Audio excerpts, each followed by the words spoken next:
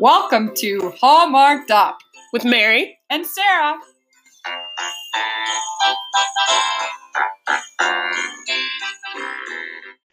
Welcome back to Hallmarked Up with Sarah and Mary. We have a special guest with us today, Michelle. Michelle was invited because A, we like her, and B, she was invited to share her expertise on classical music because today we will be discussing Chateau Christmas, which on the preview night was described as a musical, but with classical. Of course, I'm sure we all have some opinions about how this movie went, but let's start with a bit of a recap. I always like to get Mary to do the recap because she tends to remember more details than me. But Michelle, we can jump in when we feel like she missed something or got it wrong. Okay, sure. So, Chateau Christmas is the story of Jackson and Margot. I do not remember the actors' names, Sarah, if you happen to have those handy. Oh, yes, I will. Luke McFarlane is playing Jackson, which was a very not Hallmarkian name, I have to say. You think so? He also it's a very name generator Hallmark name. Yeah, I thought it was too new. And then we have Merritt Patterson, who played Margot, of course. And I want to point out that speaking of the lead actor, he did not have Hallmark hair. I've seen no Hallmark hair yet this year, which is impressive. Hallmark hair, for those of you who listened last year might remember, Hallmark hair tends to be a kind of floppy hairstyle parted on the side. And this is like a Disney prince. And this is what we see most often with our Hallmark men.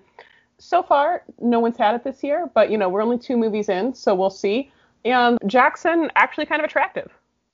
Oh yeah, he is. He's definitely cute. Unfortunately, ladies, he's gay in real life. Still a very cute man.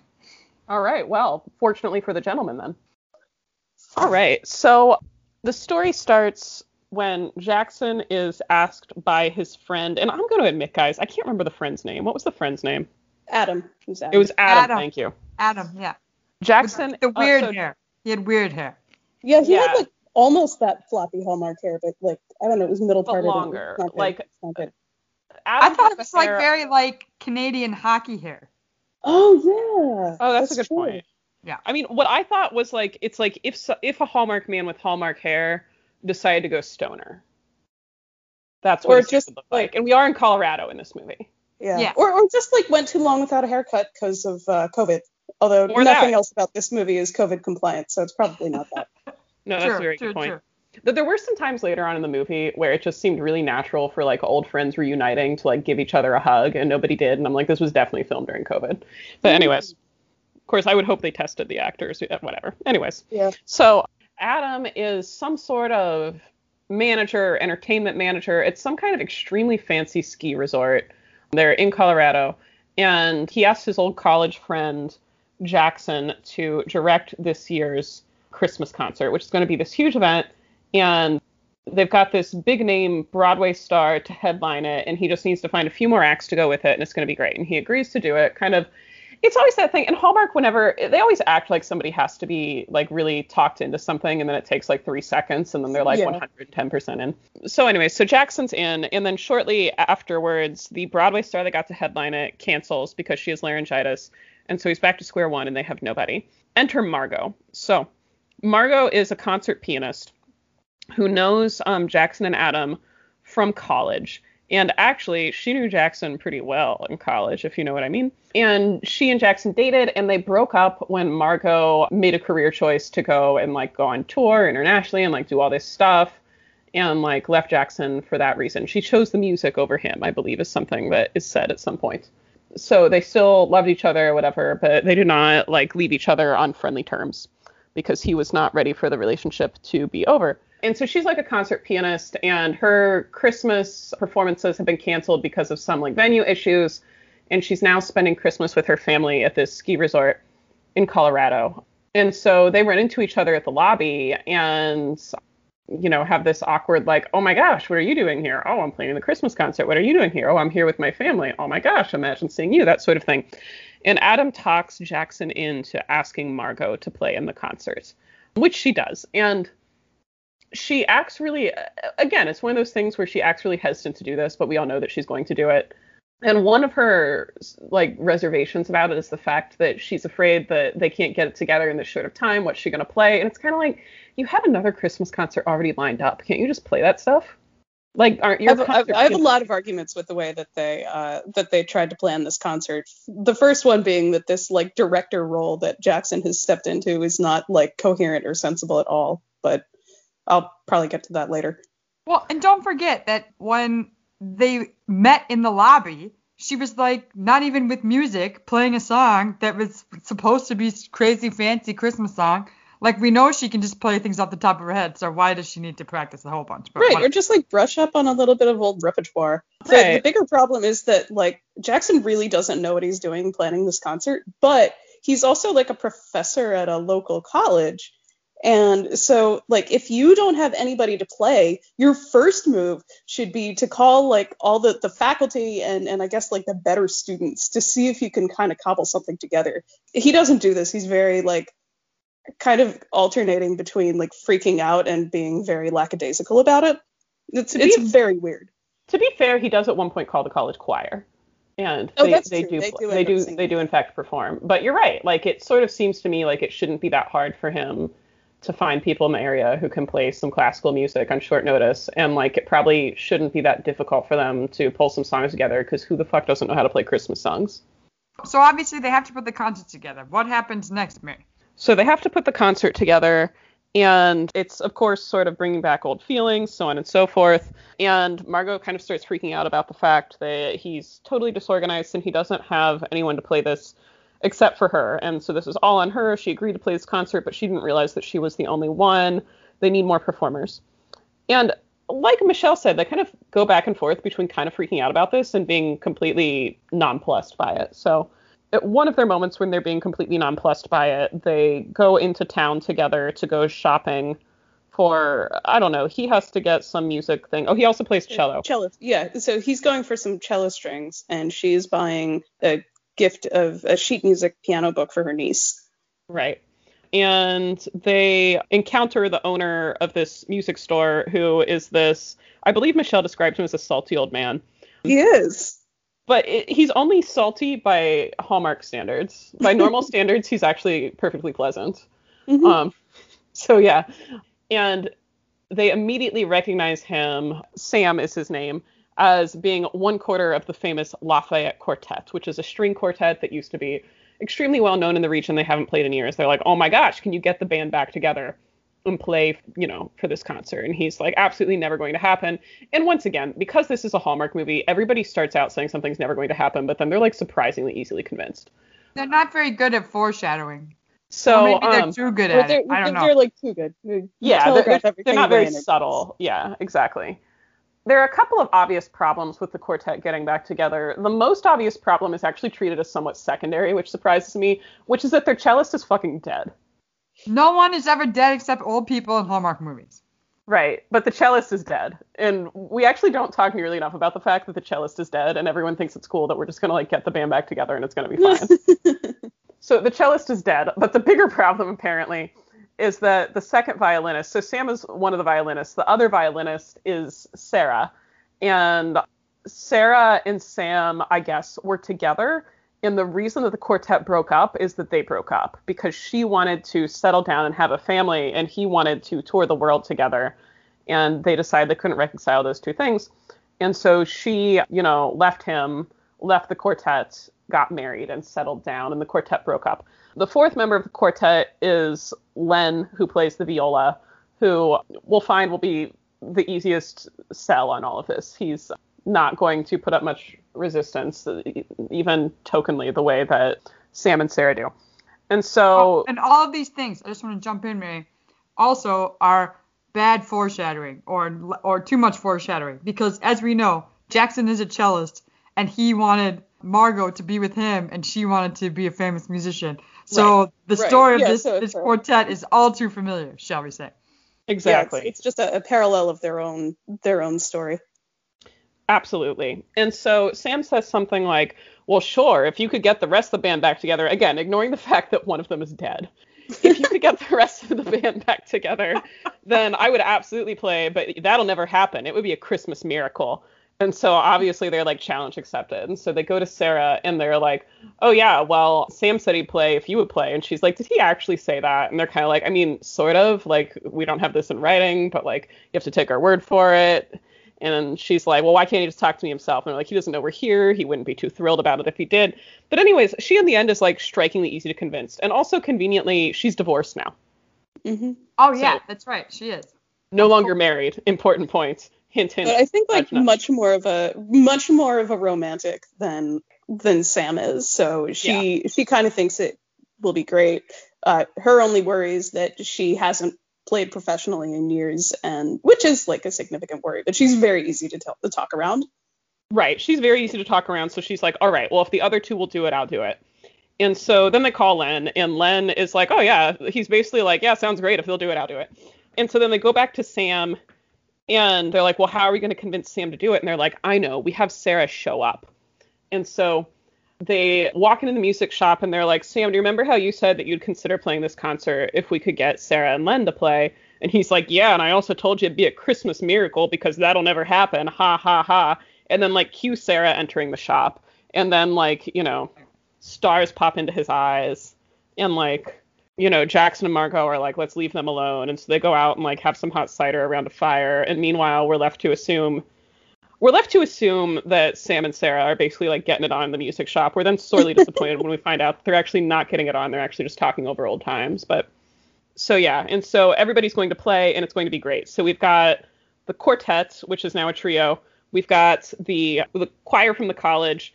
And then we've got our headliner, Margot Hammond, who is this famous concert pianist.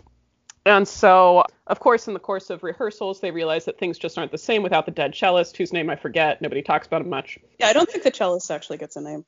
No, Charlie. Charlie, thank you. His name is Yeah. Charlie. Charlie. So things just aren't Charlie the same the without cellist. Charlie the cellist. I like it. It's good.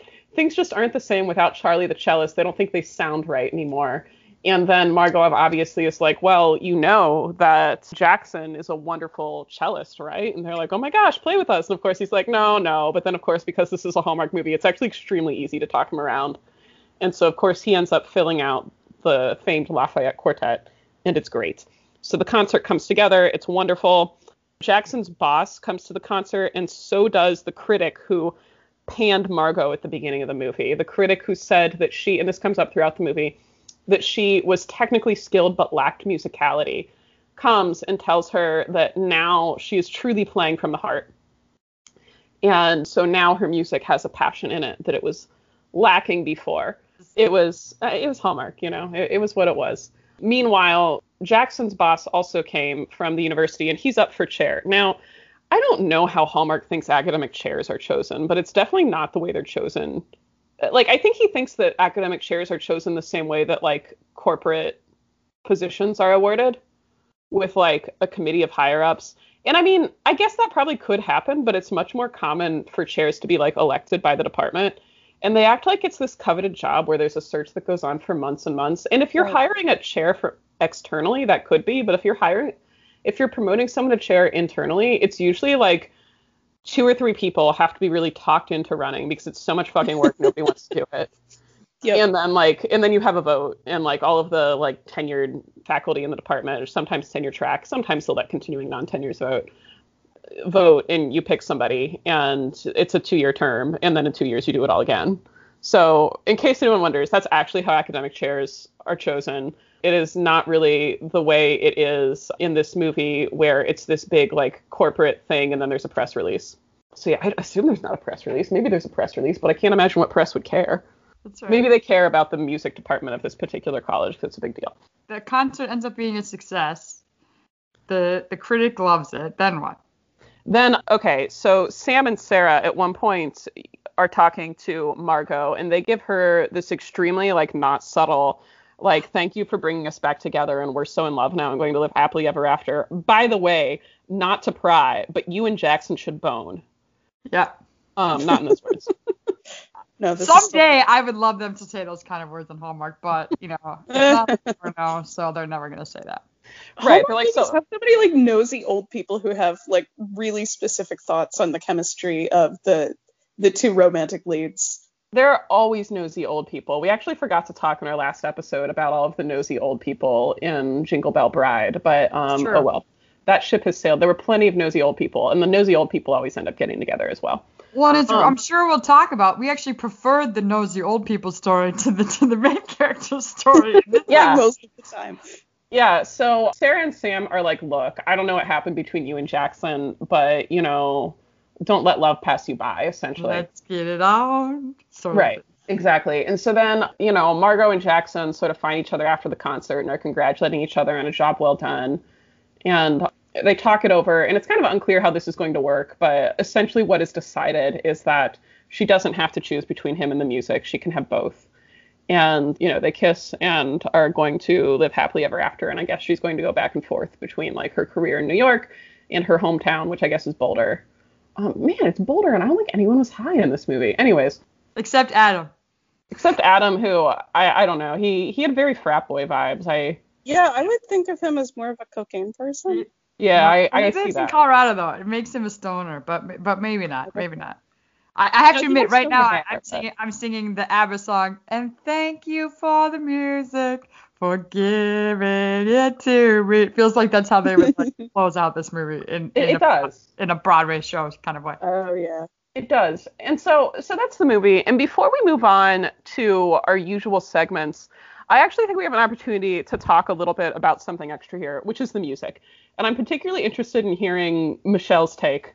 I have some takes of my own. I would like to hear Michelle's take on the music that we heard in this movie. Okay, so I guess if they said that it was going to be a musical but with classical music, that is absolutely not true. We have just little snippets of instrumental music that are maybe 90 seconds long at the maximum. And most of the piano pieces that Margot plays are... So, she's always going around and, playing stuff, and everyone's like, oh, she's so incredible, but none of them are very hard. They're these kind of, maybe, one part classical, one part new agey arrangements of Christmas carols. She does Deck the Halls, she does Hark the Herald Angels Sing, and she does, for the big concert, she does Oh Holy Night, which is supposed to be, a favorite piece of her dad's that her whole family loves, and that's why it's, so important to her. And I guess I just wasn't really that impressed by any of it. It sounded like stuff I probably could have played in high school, and I wasn't all that good. But, everybody around her is just totally wowed by her ability. And it's kind of, I guess Christmas music isn't really the right place to show off. You're trying to, especially when you're playing for an audience, you're trying to kind of entertain and comfort people rather than to really show off. But it's kind of weird that Jackson, a professional musician, would hear her from across this big ski lodge and be like, who's that? Whoever they are, they're incredible at playing the piano. Because it's fine, there's nothing wrong with it, but it's not impressive to me. Yeah, that's fair. And at some point we hear some string music as well. And I want to say the first time we hear Sam playing, it actually is a classical piece. I think we agreed it was Bach. I think it might be one of the partitas. Yeah, I don't remember which piece it was. So, we do hear some more, classical music in the traditional sense there. But then you also made an observation about later when we're hearing the quartet play, before they add the cello, I think you said that you could hear, yeah. Yeah, so this was really funny. So we start out with this string ensemble. It's two violins, Sarah and Sam, and a viola, Len. So they're playing some piece. I forget what it was. I think it was "O Come All Ye Faithful." And you can clearly hear notes that are lower than anything that a viola can play. They just spliced in probably just a regular string trio, because I think regular string trios do have a cello in them. They expected nobody to notice. And there's so many kind of bad musical continuity things, the bowing on the violins looks wrong. I think in that first scene when Sam is playing the Bach piece, he is kind of drawing the bow off of the violin with a flourish while the audio is still playing the last note. The motions that the actors make with their instruments and their bodies do not match up to the audio, and it's pretty glaring if you know to look for it. That's not surprising. I wouldn't have expected them to like learn how to do much of anything, but it does make me laugh though because it's not like they're amazing actors. So we could potentially have gotten some musicians who could be musicians that we teach to act or vice versa, but they're not good at either. So I mean, to be fair, like I think Luke McFarlane, you know, the guy who plays Jackson, he's a pretty legit actor. And you know, even Merritt, even though she's boring, was not that bad. But, you know, when you get these sort of side characters, could be anybody. I thought, like, deeply mediocre as an actress, actually. So they could have just replaced her with any non-acting, like, pianist and have it be great. I don't think, he didn't, like, impress me, but he at least was charming. Yeah, exactly. And his character, although it was so crazily stupid that they didn't think he should be in that quartet from the beginning, he didn't actually need to be that good at playing an instrument because he was directing it and he was only a part of it for that like one bit. Right. So, you know, he didn't need to be. She was supposed to be this like world famous pianist. She didn't obviously play the music herself. Not that that's a big deal, but like. Yeah, there's just kind of a glut of good performers out there of all kinds, you know, actors, right. Musicians, whatever. Who is going to be in One Royal Holiday next week, like she is an ex-Broadway person. Like, you know, they do even know some of these people, and they cast this girl who last year was a talented photographer, apparently. But luckily, we don't have to know if she's any good at that when she's playing that. But we do have to know if she's any good at it when she's playing a pianist. So I'm actually fine with, you know, using... Sorry, go ahead. I was going to say, to be fair, I don't think you actually have to know how to play the piano to play a pianist. There are ways of doing that. No, I agree. That's true. You don't have to be, but I just felt like the caliber of pianist they made her be, she was definitely not living up to that with her acting. Yeah, I think there are ways to, you know, you can teach people to kind of do it right, and you can be careful if you have enough time and enough expertise to make the motions of your hand and your body and your instrument match what's going on fairly well. But with the string instruments in particular, it just seemed like they didn't care. I guess because, you know, they're turning these movies. Merritt Patterson herself is probably in like multiple Hallmark movies this season, and they just did not make it a priority. Should we move on to some of our regular segments here? Because obviously the music is going to continue to be a feature in some of these going forward, including the rewrite, I'm guessing. That's a good bingo. Congratulations. Let's start off with bingo moments. I am going to say mine. First of all, I had a couple written down, and as we sort of recapped, I changed them, I have to say. So, one, A Christmas Miracle. Like, that is a total Hallmark square.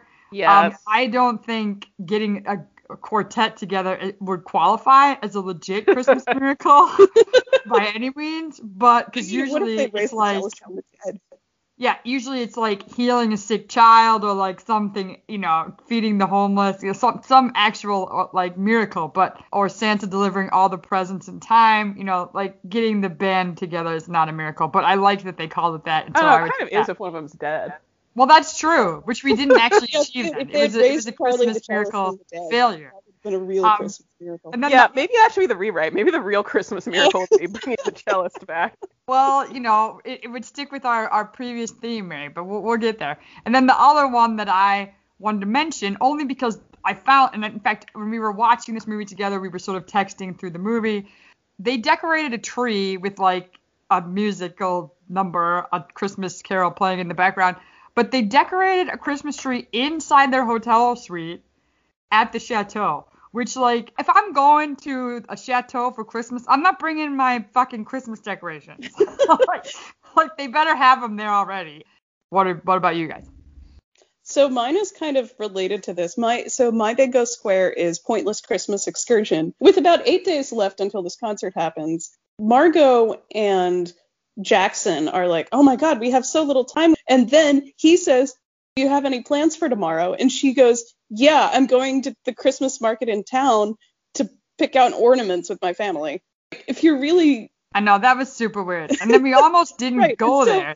They almost didn't so- even show so it. It was like, weird. well, what the hell did they need ornaments for? You know, the same thought as you. Like, they are spending Christmas at a hotel. And then when you get to this, like, really shoehorned in tree decorating scene, they have this, like, really flimsy justification, which is like, oh, what a cool hotel. I can't believe they got everybody their own Christmas tree. Yeah, that really was. Very flimsy. Only in a Hallmark movie. Absolutely. What about you, Mary? There are a few to compete with each other here, but one of them that really stuck out to me is that, well, they decorate cookies together, but not only do they decorate cookies together, and of course it's a little bit clumsy where someone kind of gets icing on them and it's really adorable, but when they decorate Christmas cookies together, it's also this moment of, like, her family winking, nudging them into being alone, where she's decorating cookies with her family. He shows up and he's like, oh yeah, we're going to go to the music store. And they're like, oh, why don't you decorate some cookies first? Come on, it'll be fun. And then the second he agrees to stay and decorate cookies, the mom and the sister peace out with, like, a wink and a nudge to Margot. Yeah, Margot's family is very invested in the two of them getting together. It's all like, oh, well, you seem so happy. You should never have broken up with them in the first place. I'm like, she had the chance for a career as a touring pianist. She really hit the jackpot, and I completely understand why she thought it couldn't work, but her family just totally disagrees. Also, in Hallmark movies, people always confide. There's always a member of the family to whom they confide everything about their love lives. Mm-hmm. Oh, So yeah, in this for case, sure. it's her mom. Sometimes it's a dad. Sometimes it's Well, a but sister. it was her sister, too. Yeah, Her the mom sister and the was sister. very in on it. But in my opinion, the mom doesn't know how to stay in her lane. Like, there comes a point where you have to, like, take a step back and, like, let your daughter choose her own love life. The mom also looked like she was maybe 15 years older than her. Oh, yeah, that's true. And for a moment, I was like, that's her mom? Like, I really was trying to remember what was going on there because, like, I couldn't figure. I figured it out, but, like, I was just like, she doesn't look old enough to be that girl's mother. Yeah, no, she looks very young. Definitely not old enough to have, like, a 9-year-old granddaughter. No, I feel like once you get over like 25, and it's anybody's game on Hallmark. But also, speaking of the 9-year-old granddaughter, I have to mention something as an academic here, and that is, okay, so the only timeline we're given for, like, how much time has been passed since Jackson and Margot broke up is, it was college, and so however much time we think it's been since they were in college. But then also Simone, the niece, and she is 9, and in the first scene, Jackson says that he hasn't seen her since she was a baby, so we can assume that she was maybe 1, maybe younger, but she was born when they broke up, right? Yeah. In the meantime, Jackson has started and finished a PhD, gotten an academic job, and gotten tenure. Yeah, in like 8 or 9 years. Right. So I finished a PhD in 6 years, and that was really fast. Most people would take 8 or 9 years just for the PhD. If you get a tenure track job right away, which most people don't, if you do, the tenure clock is 5 to 6 years. Like, Right. you don't get tenure before that. Anyways, just throwing that out there. Yeah, and what's so funny about this is that he makes some comment, well, I guess we just have different definitions of success, where the implication is that his is to be kind of humble, his is a more small modest town, success, and yeah. like, dude, you have a tenured position in music theory. You have hit the jackpot. Yeah. Like, you Yeah. have gotten so incredibly lucky, and you are more successful than anybody you went to grad school with. And so it's so disingenuous. I mean, it's not disingenuous. The Hallmark people just don't ever seem to know these things. How rare it is to be as successful as its protagonists are. But it's just crazy that he's like, well, I'm just this humble small town, like, settle down and start a family instead of having a career. No, he has a career. And the thing with having two people who are as kind of fantastically successful as these two, especially Margot, is that, like, somebody's career usually has to come first.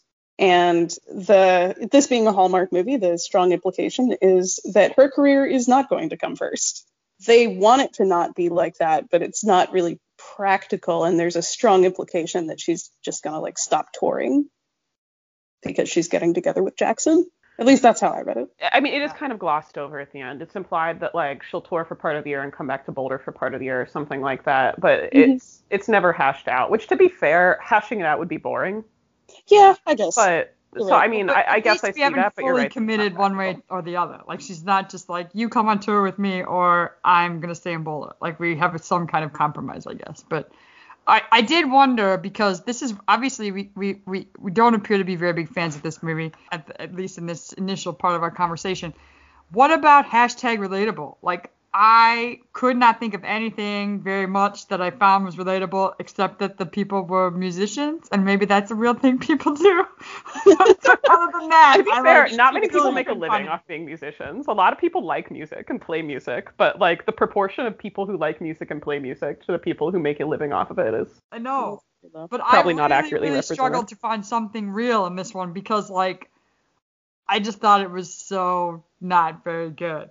What about you So guys? I do have an answer for this, which is so earlier I was pretty hard on this movie for the way that Margot and Jackson sort of alternate between being freaked out about a terrifying impending deadline and just doing completely unrelated shit. And I actually do that all the time.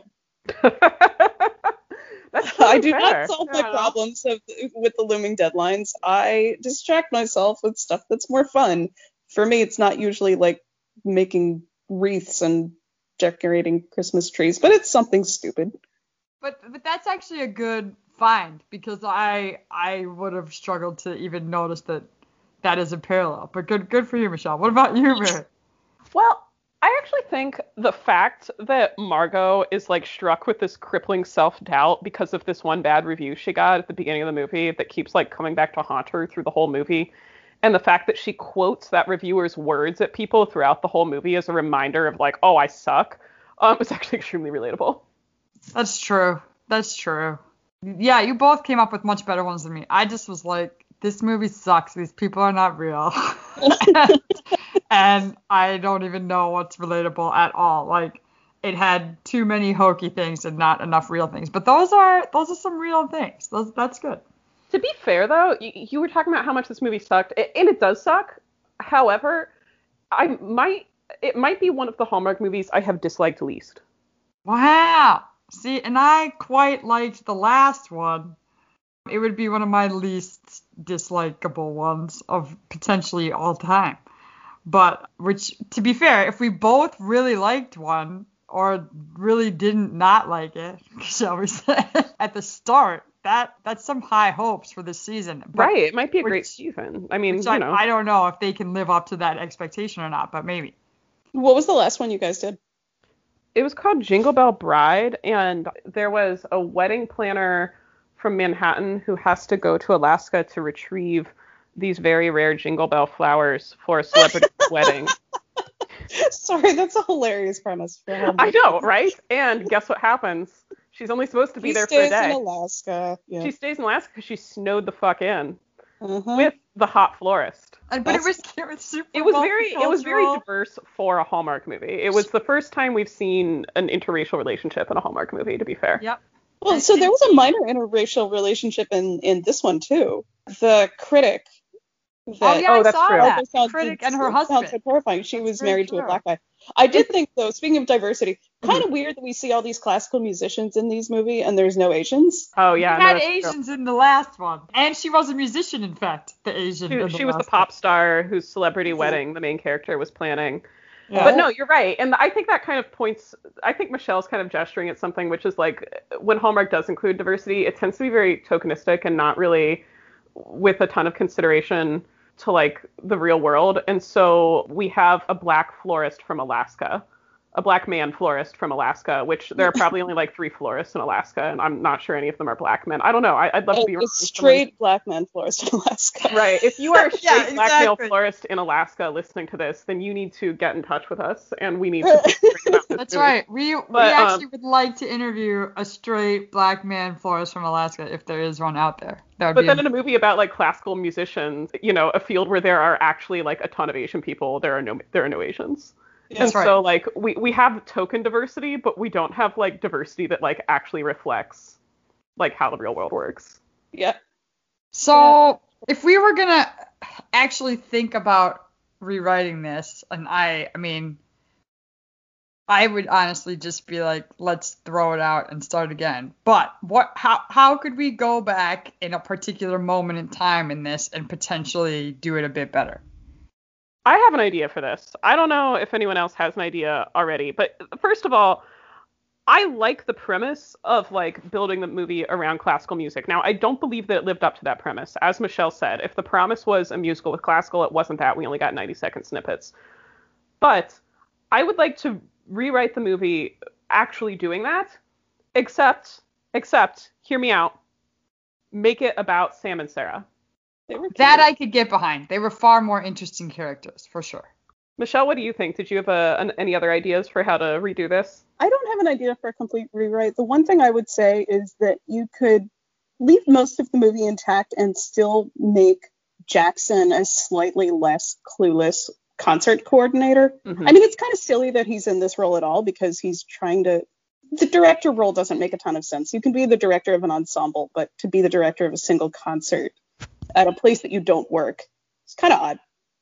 But I did think that it would be cute if there were a fun montage that was both of them like calling everybody they knew in the area, and maybe not in the area, like starting out like she calls Yo-Yo Ma, and you don't have to get Yo-Yo Ma, just like pretend she's talking to Yo-Yo Ma and she's like, he's busy, and then go through everybody else, and then it's like calling the freshmen that are incompetently taking string lessons at the university where Jackson works. I thought that would be kind of fun. That would be fun, and it would definitely, like, the sort of doing a difficult thing and failing at it repeatedly before they succeed brilliantly montage is definitely a trope of, like, a lot of genres of movie, but it would still be a lot more fun than what is done in this movie. Yeah, because it just doesn't... It seems like they didn't even really try. The only thing they did was this moonshot of, like, trying to get this legendary quartet to play together again. Right. As if you put it out, as if neither of them know anyone else, which they obviously do. Right. Like, he works at a local university in the music department. He knows people. Right. And she is an international touring concert pianist. She knows people. If we did get the band back together properly, and I don't know, there's a lot of things in this movie that, like, it kind of reminds me a bit like Mamma Mia-esque. You know, the parents of the people, even though they're not the parents, are actually musical. And then, you know, there's this guy that is died. Like, it could be he could come back and join them, or, you know, I don't know. Like, maybe it turns into a bit better of a miracle story where we actually go, like, instead of just substituting in Jackson, maybe we have to go find his son or something that's, like, now a famous cellist in his honor or some shit. So I think here's what we do. I think we relegate Jackson and Margot to the sort of, like, secondary character role that Sam and Sarah now hold. And so Jackson and Margot will be sort of the unwitting instruments of getting them back together, who will also happen to get together at the end, but them getting together at the end will be this cute side thing and not the main story.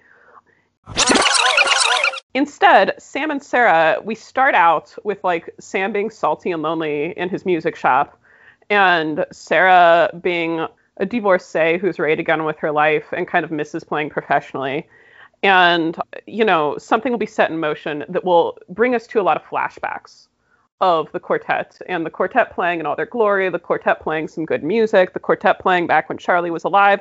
And the fact that Charlie's dead, honestly, should be more of a conflict to getting the band back together than it is. That should be something that they have to overcome both emotionally and on a practical level before this can happen. Like, maybe Len could be more instrumental in getting them back together than he is in this movie. Maybe Len can be the one who's like, guys, we've been mourning Charlie and, like, mourning the remnants of your, like, dead relationship for, you know, 8 years or whatever, and, you know, we need to move on, and, like, let's talk about how to move on. And they can be resistant to it, and then maybe they can go about replacing Charlie, as Sarah said.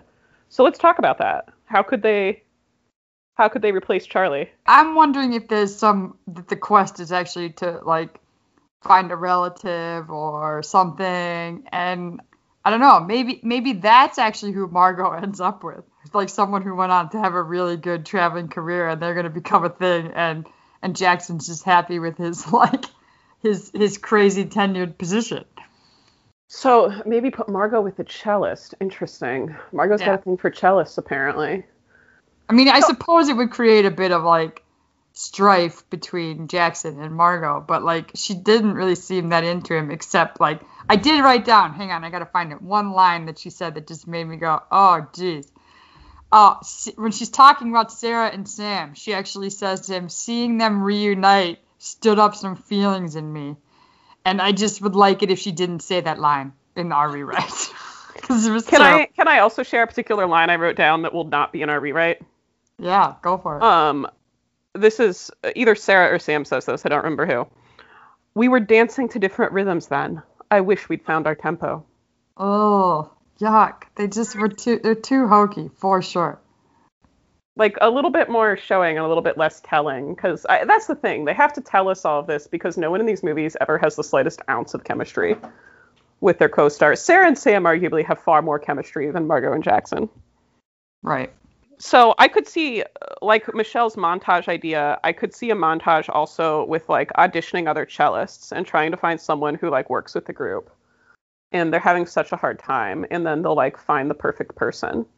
And once they find the perfect person and things start to fall back into place, then maybe Sam and Sarah will start to, like, re-explore their feelings, and she could open up about, like, you know, why her marriage didn't work out, and he can open up about how, like, he's never, you know, really been happy with anyone else, and maybe they would like to go back on the road together. Yeah, I think so. I think they just were far more interesting characters than Margot and Jackson, and far more believable that they would end up together after he never did anything and she got divorced. Mm-hmm. You know, I'm not even sure how Margot and Jackson are going to make it work in the end because of her plan to, like, half-ass travel and half-ass not. I do think as far as finding a cellist, it's keeping Jackson seems fine to me, actually. Like, if you're trying to put a concert together on short notice, the guy who is, you know, a music professor and his main instrument is the cello, and you just need to get somebody on the program, and he's already, like, involved with concerts, so he's going to be around. It seems pretty logical that he would be the one to sub in, but I guess it doesn't make as good story because he and Margot don't really have any chemistry, and they also don't have, like, a practical idea for how their relationship's going to work. They really gloss over that. Maybe him being the cellist is our answer then. So they go through this whole montage of auditioning different cellists. Maybe they find him not just for the concert, but they want him to join the quartet and go touring.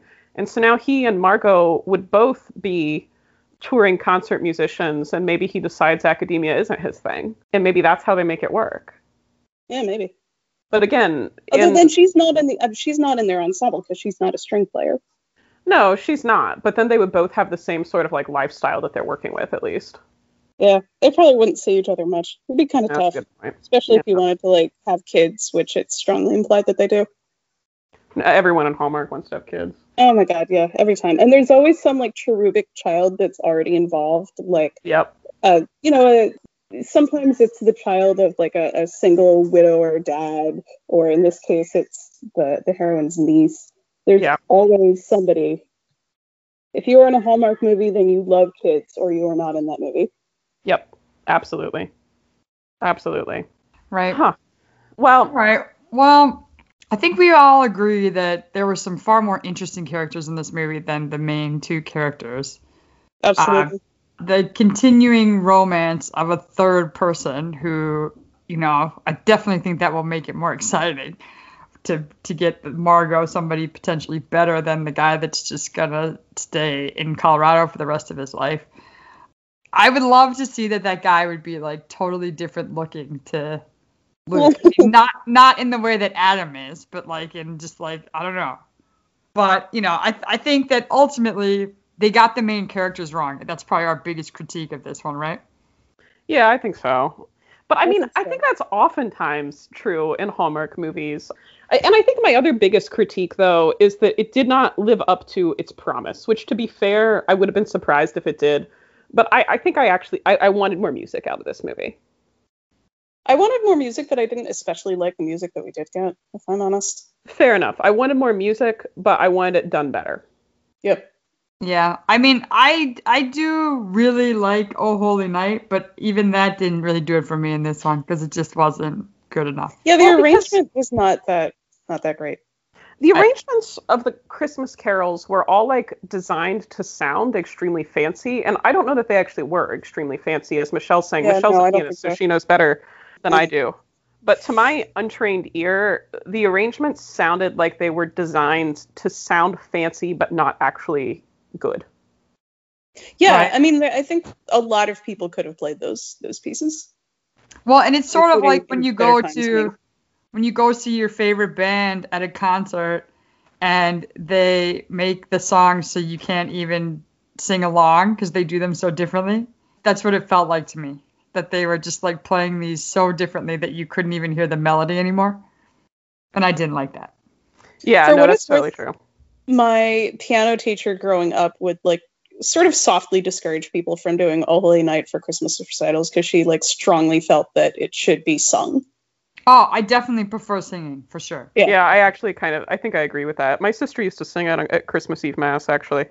Yeah, it's definitely those long phrases, long notes, big swells, kind of hard to achieve in the same way on a piano. Yeah, I think that's totally fair. And there's something about multiple voices singing different notes that really put the emphasis on how cool a song that is.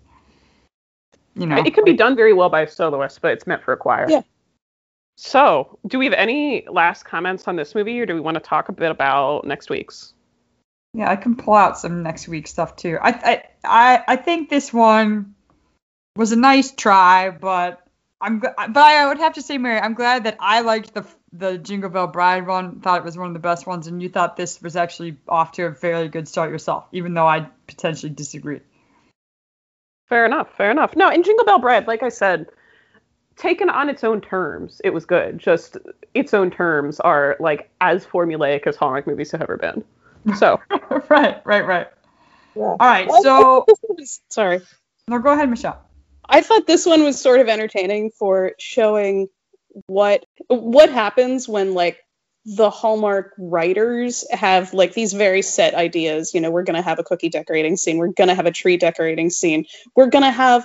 They seem to only kind of understand Christmas plays and Christmas pageants, and then Yep. they kind of shoehorn this into that. So I thought this was illuminating as an illustration of what happens when they need to hit all of their notes and Yep. use all of their tropes, even when their premise doesn't fit it all that well. I think you're absolutely right. I think that's a really good point. So, Michelle, we know that we don't know for a fact, but we're guessing that you did not watch the preview of the Hallmark Christmas movies this year with Candace Cameron Bure last weekend at 11 p.m. on Saturday night. No, I did not.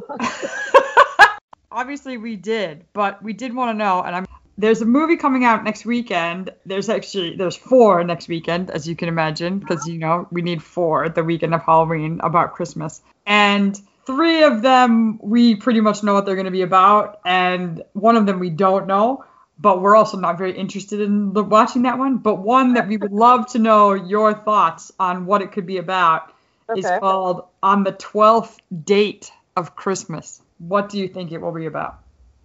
Weird. Nobody in Hallmark movies is ever like a serial dater, so that's a really tough. They'd Great have to guess. go on dates with like people that they don't like, and also they'd have to get too many actors. Very good point. Yeah. I really have no idea. The 12th date of Christmas. Yeah, 12th date of Christmas. I mean, the implication is that somebody goes on 12 dates, and like the 12th one is the one that actually takes. But Well, do you know, I was very thinking about literally this reading one, it also doesn't make any sense. and it could combine a couple actually. I talked about in the preview, there was one that Mark Paul Gosselaar, aka Zach Morris, was in on ABC Family, now known as Freeform, where a woman has 12 dates because it's like Groundhog Day kind of scenario. But then there was also one, and I don't know, Mary, if this was one last year or maybe the year before, but maybe you did watch it, where someone got like the 12 gifts, you know, like the 12 days of Christmas, like delivered to their house each day. Oh, I didn't see that one. And so to me, it feels like a combination of those 2 movies into one, but I guess we'll have to see what happens. So as it happens, Sarah and I do know what it's about. And can I tell her because I think it's hilarious? Of course, Okay. you can tell her. Okay, so the main characters are colleagues who are going to fall in love, and they work for, wait for it, because this is one of the top 10, like, that's definitely not a real profession, Hallmark professions. They are game designers for a scavenger hunt company. Yeah. And they are designing a Christmas scavenger hunt that will involve 12 dates.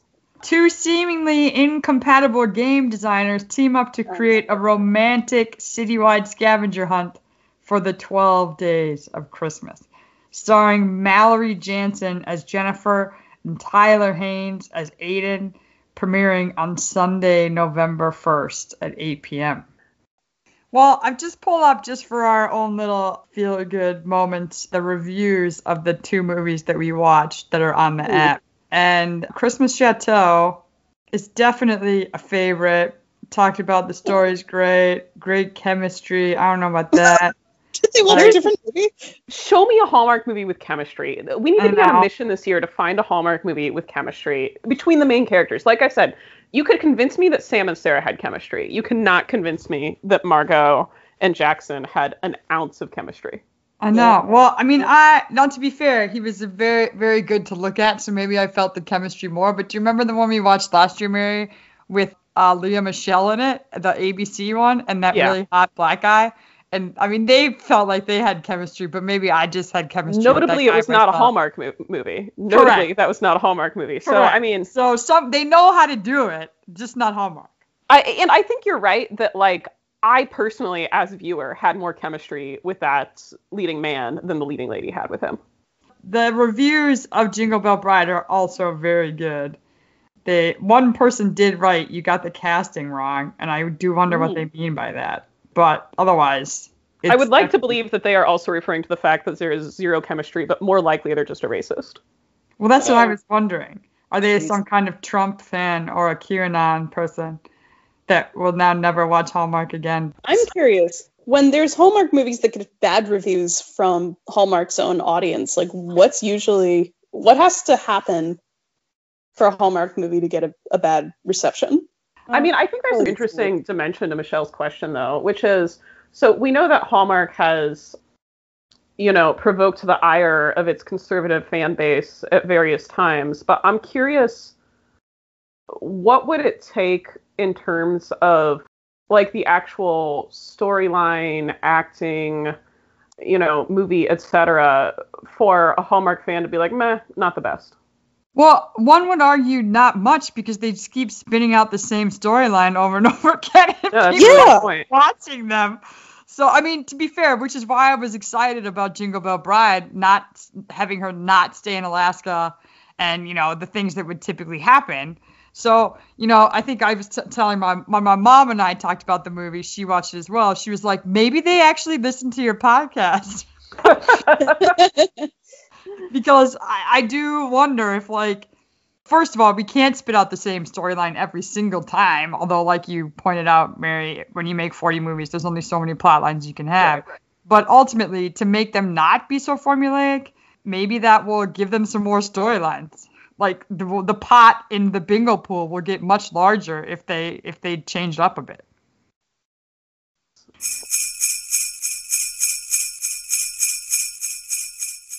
We know that the 12th dates of Christmas will involve a scavenger hunt. We don't know much else. But I think that there is one thing that we do know will happen at the end of most likely all of next weekend's movies, and that is that they will fall in love.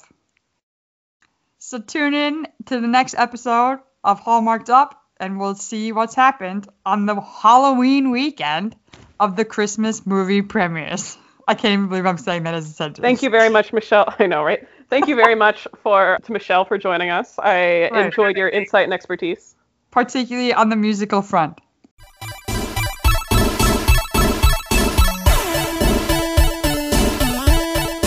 Thank you for listening to Hallmarked Up. Find us online at hallmarkedup.com, on Instagram at Hallmarked Up, and on Facebook at Hallmarked Up with Mary and Sarah. Remember to follow, listen, and review wherever you get your podcasts.